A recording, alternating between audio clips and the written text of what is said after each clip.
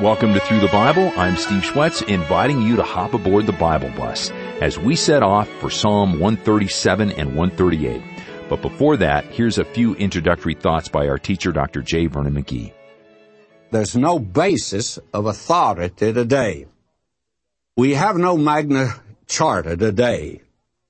There was a time when they decided that the king was not above the law, that he had to be obedient unto the law, and the law originated from God.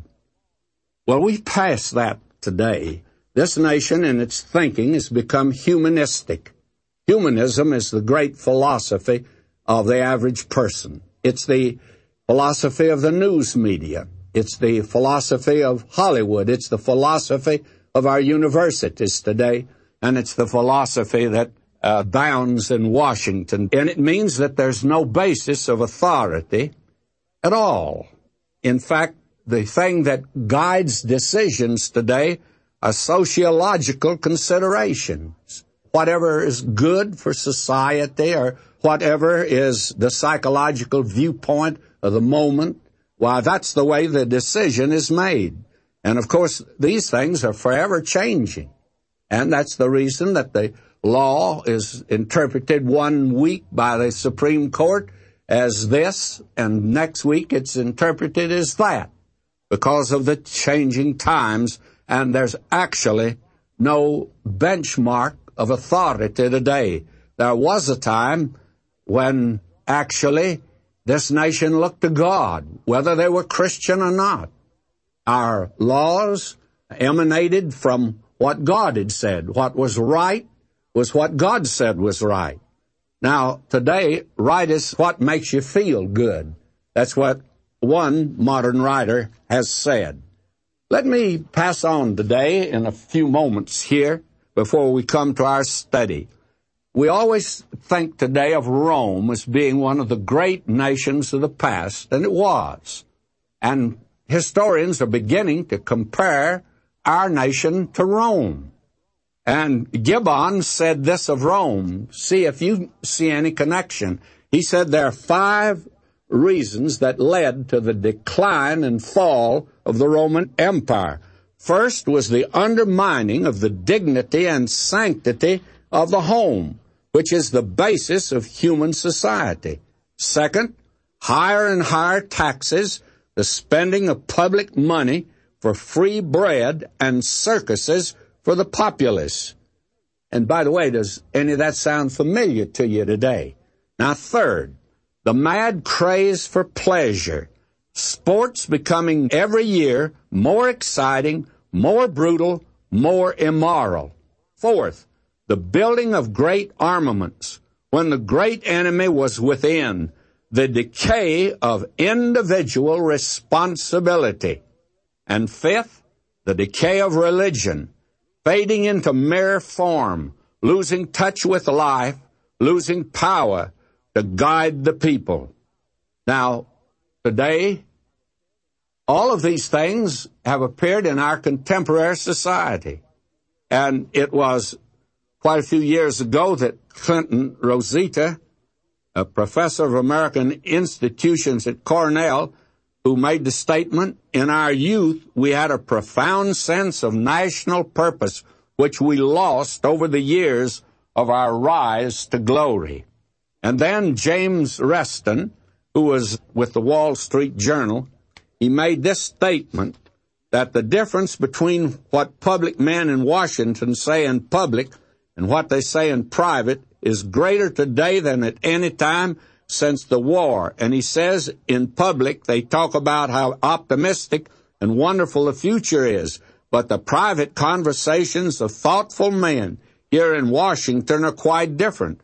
For the first time since the war, one begins to hear of doubts that mortal man are capable of solving or even controlling the political, social, and economic problems life has placed before them. And so these are some of the things that are being said. Dr. Seagrave Singer, a professor of history at Salisbury, North Carolina, for many years, he said the American dream is vanishing in the midst of terrifying realities and visible signs of decadence in our contemporary society. And Dr. Albert Heimer, who was professor of history at the University of Michigan in Ann Arbor, he made the statement, the United States of America in the past 50 years has been dominated to a large extent by persons who do not understand the spiritual heritage bequeathed by their own ancestors. And then Dr. Machen said, America is coasting downhill on a godless ancestry. And God pity America when we hit the bottom of the hill. And it looks as if we're about to hit the bottom of the hill. Let's pray. Heavenly Father, you are the one that we look to as the foundation of our lives. And as we study today, would you help us to listen to your Spirit alive in us? In the name of Jesus we pray. Amen. Now let's jump into Psalms 137 and 138 on Through the Bible with Dr. J. Vernon McGee. Now, friends, this psalm that we're coming to is known as an imprecatory psalm, Psalm 137. And this is a psalm that there's been a great deal of criticism about. It is a psalm that the minute that you come to it and read it, well, you find out it is a psalm that makes you sit up and take notice. And to me, it's like riding down the highway, and all of a sudden you come to where 3 flares have been thrown down. 3 red lanterns are hanging out that tell you to slow down. Or it's like that cross that used to be at every railroad crossing. Stop, look, and listen. Well, the first flare here tells us that this is an imprecatory psalm. Or the first flare says stop. And what we have here is one of the historical psalms. And the very interesting thing is no historical book tells us anything about the history of the children of Israel when they are out of that land. After they came into the land, after they became a nation born in the brickyards of Egypt, the minute they go out of that land, the Bible has no record of them. And that's the reason between the Old and New Testament, you have no record. There's no record of the 70 years captivity. Jeremiah and Ezekiel and Daniel tell us something about it, but none of the historical books. And there is a wide hiatus here, a wide gap, a void and a vacuum. And then you come after the Babylonian captivity to the books of Ezra, Nehemiah, and Esther, and you pick up the record. Now you can look through a keyhole at their tragic plight, and that's what you have in this psalm here. You see the children of Israel down in Babylon in captivity.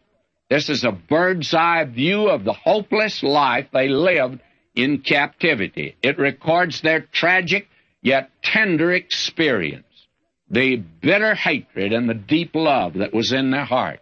You can put your ear to the door of this psalm, and you can hear the sob of their soul. That first is stop. That's the first flare. The second flare, it says look. Stop, look. And verse 4 says, how shall we sing the Lord's song in a foreign or strange land? And the question that is raised there has no answer. There are a lot of questions like that. A question asked Mr. Milquetoast, you know, are you still beating your wife? You can't answer it. And you can't answer this question here, as we shall see. And then there is the third flare, or the stop, look, now listen. This is one of the imprecatory psalms. There is a prayer, a wish here for vengeance that has called higher criticism to jump in glee. They just say that this could not be in the Word of God. Listen to it. Happy shall he be that taketh and dasheth thy little ones against the stones. Now, you can take the position of higher criticism today and reject this psalm. There are many folk that do that. They say, well, I believe the Bible is the Word of God, but I just don't like this psalm, so I won't accept it. And that is generally the position of higher criticism.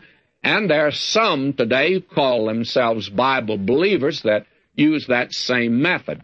It's an untenable method, by the way. It's an untenable position. You just can't hold to that at all and be logical. It's the one view that doesn't make sense at all. It's like the simple fella down in Texas, country boy. He joined with a neighbor of his to buy a cow.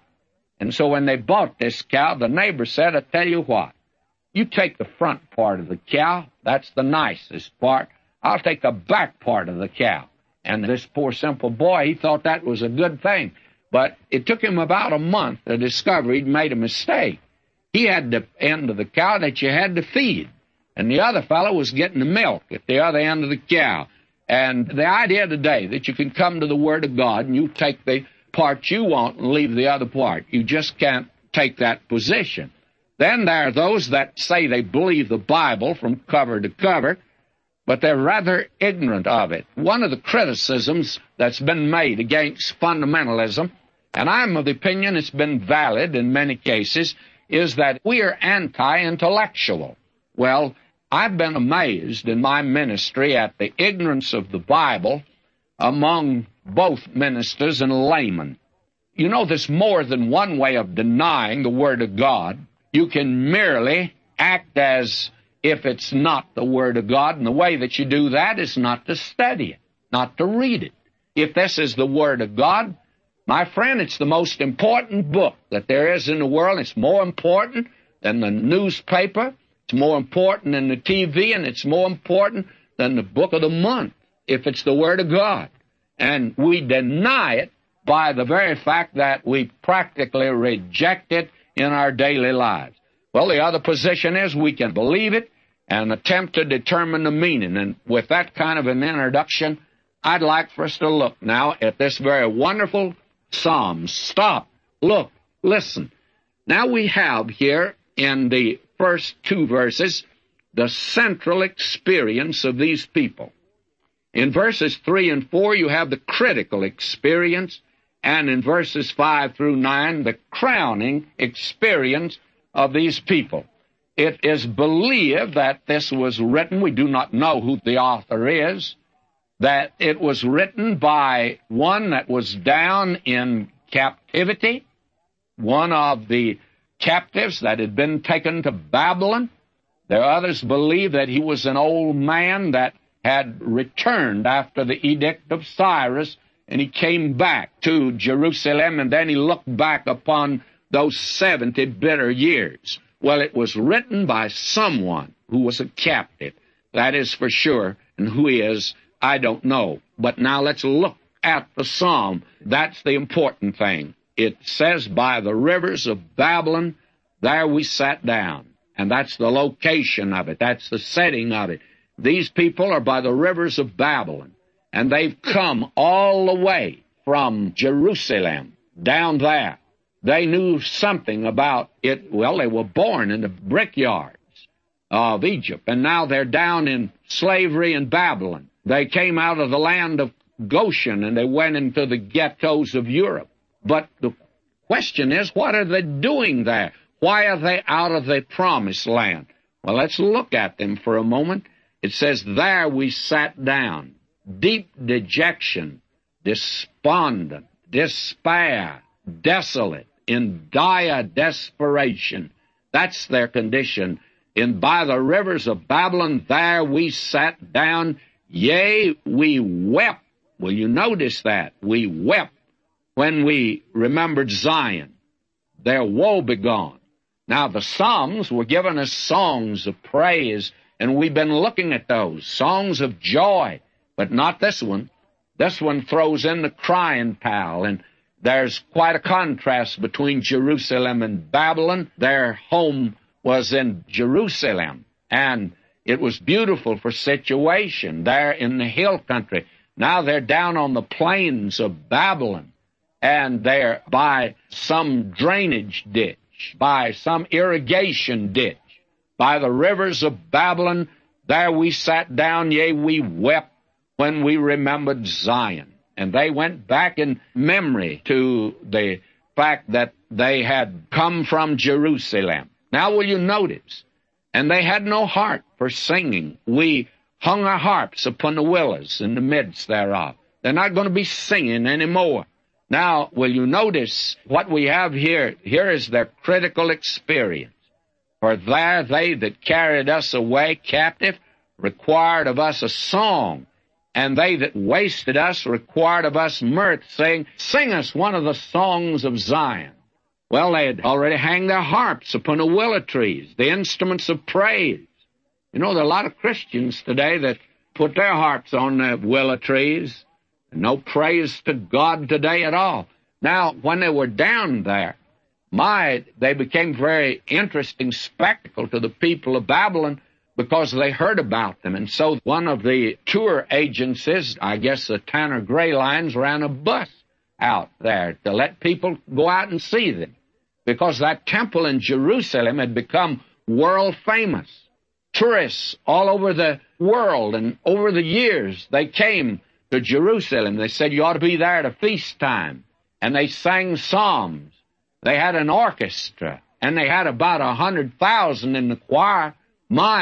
I tell you, they were the singers. David had been the sweet singer of Israel. Have you ever noticed the number of musicians that the Jews have given to the world? Well, the Babylonians saw their harps on the willows, and with a snare they said, Sing us one of the songs of Zion. They taunted and ridiculed them, and they said, Heist us a tune. And all they had ever heard were the Babylonian Beatles. Well, all they knew was rock and roll or smoke gets in your eyes or something like that. But these people now can't sing. They can't sing. How shall we sing the Lord's song in a foreign land? And with a sob of the soul, they said, we've lost our song, and you mock us. We can't sing. And that's the question you can't answer. I don't know the answer to it. How are you going to sing the Lord's song in a strange land? And that's the reason that a lot of folk today have lost their song, a lot of Christians today. Well, there are those that have a natural tendency of being pessimistic. The psychologist tells you there's some folk that are filled with melancholy. It's the opposite from sanguine. And they're not happy at all. There's a plastic surgeon here in Southern California that advertised, I'll give you a permanent smile. He can't do it, my friends. He may twist your face around till it looks like you're smiling, but you're not. And then there are a lot of Christians that have had discouragements and disappointments, and life has buffeted them in the portals and arrows of outraged fortune. And I saw a lady sitting in a service one day, one of the most unhappy faces I'd ever seen. Heard a story after that, and I must say that I thought, how terrible it is to sit in church with a face that is as sad as that. But she had reason for it when I heard her story. There are a lot of folk like that. And then there are Christians like David, that their sin was in their lives, and he's prayed, restore unto me the joy of my salvation. But somebody says the Lord Jesus was called a man of sorrows. Yes, but he's the one that hath borne our grief and carried our sorrows. He didn't have any of his own. It was sin that put them by the rivers of Babylon. That was the reason that they were there. That was their condition. They had sinned, and because they had sinned, they are down by the rivers of Babylon, and that is the reason. Jeremiah, the weeping prophet, said, O Lord, though our iniquities testify against us, do thou it for thy name's sake, for our backslidings are many, we've sinned against thee. And he was the one that pointed out that it was their sin that had brought them into that situation. Now will you notice what he says here? How shall we sing the Lord's song in a strange land? That brings us to the crowning experience. If I forget thee, O Jerusalem, let my right hand forget her cunning. This is the ray of hope. They now pledge an allegiance to God. This is their repentance. They'll obey him now. They want to be back in the will of God. This is a confession that they make. Listen to them here. If I do not remember thee, let my tongue cleave to the roof of my mouth. if I prefer not Jerusalem above my chief joy. Remember, notice now what they're saying here. Here is a cry for justice. Remember, O Lord, the children of Edom in the day of Jerusalem, who said, raise it, even to the foundation thereof. You see, the Edomites got in the cheering section and cheered the Babylons and encouraged them to destroy Jerusalem. And now they are praying, O God, remember it. And then, O daughter of Babylon, who art to be destroyed, happy shall he be that rewardeth thee as thou hast served us. Happy shall he be that taketh and dasheth thy little ones against the stone. Now, this is the law of retribution. Be not deceived, God is not mocked. Whatsoever a man sows, that shall he also reap. And the Lord Jesus said, for all they that take the sword will perish with it. Now, you must understand here the mind of the Israelite. He went back to Jerusalem. He saw that brutal Babylonian soldier come in and take his baby. And he took that little tender thing and dashed its head against a stone, ripped up the stomachs of the women. And my, how horrible it was. And that's a matter of record. And Cyrus did the same thing when he took Babylon. Whether you believe it or like it or not, friends, what you sow, you're going to reap. And that's all that the psalmist is asking take place here. Now, the fact of the matter is that somebody's going to say, and we hear that today, oh, people are more civilized today, you know. We're not like the God of the Old Testament. We today are very wonderful people, and we're civilized. We don't believe in capital punishment, and we believe in being nice, sweet people. Do we, my friend? Did you know that we're the folk who dropped an atom bomb that blotted out 2 cities? Did you know that we carried on a campaign of destroying an enemy? And don't misunderstand me, I think it was essential. But we're not as civilized as we think we are. And that bombing campaign paid no attention to women and children. So before you read this psalm and find fault with the God of the Bible, my friends, search your own heart.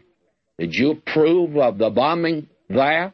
And there are a great many folks today that would begin this type of thing today. They'd drop an atom bomb at just the wink of an eye. It would not take much to cause that. May I say that this is a great psalm? This will make you sit up and take notice. This will make you search your own heart. This is a psalm, my friend, that reveals that you and I live in a big, bad world. And men are not nearly as civilized as they think they are. That men are evil in their hearts. And the Lord Jesus told us what comes out of their heart. And there wasn't a good thing in the lot. And Jeremiah says the heart's desperately wicked. Who can know it? And only God has a remedy for this kind of heart trouble today. This is a great psalm, and we've spent a lot of time with it. Now, when we come to Psalm 138, the psalm that, of course, follows this one, this is another great psalm, by the way. And we saw the harps hanging on the willow trees in the last psalm. Well, in this psalm, they are in the hands now of the godly, and the harps are being used for the praise and worship of Jehovah again. The remnant have now come back to God. Now, this is a psalm of David, and because the temple is mentioned here as a reference to it, there are those that feel that he could not have written it. Well, the word temple could be tabernacle just as easily, and apparently it is that kind of a psalm that is speaking of the tabernacle and of the days of David. We're told here, and it's in the inspired text, that it is a psalm of David. And this is a wonderful psalm of praise, and we're going to have to reserve this till next time to look at it in detail. But we'll be moving now along rather rapidly. We have one other psalm that we consider very important, and then we'll be moving rapidly to the end of the book of Psalms. Get ready for the epistle to the Ephesians. Until next time, may God richly bless you, my beloved. Get your notes and outlines for our study in Ephesians at ttb.org/Ephesians, or request your copy of Briefing the Bible, the compilation of all the notes and outlines today at ttb.org/Briefing the Bible, or by calling 1-800-65-BIBLE. Next time, we continue this amazing journey through God's entire Word. I'm Steve Schwetz, and I'll see you then. Jesus made it all to Him I owe. Sin had left a crimson stain, He washed it white as snow. Our journey on the Bible Bus today is supported by the prayers and gifts of fellow passengers as we travel through the Bible.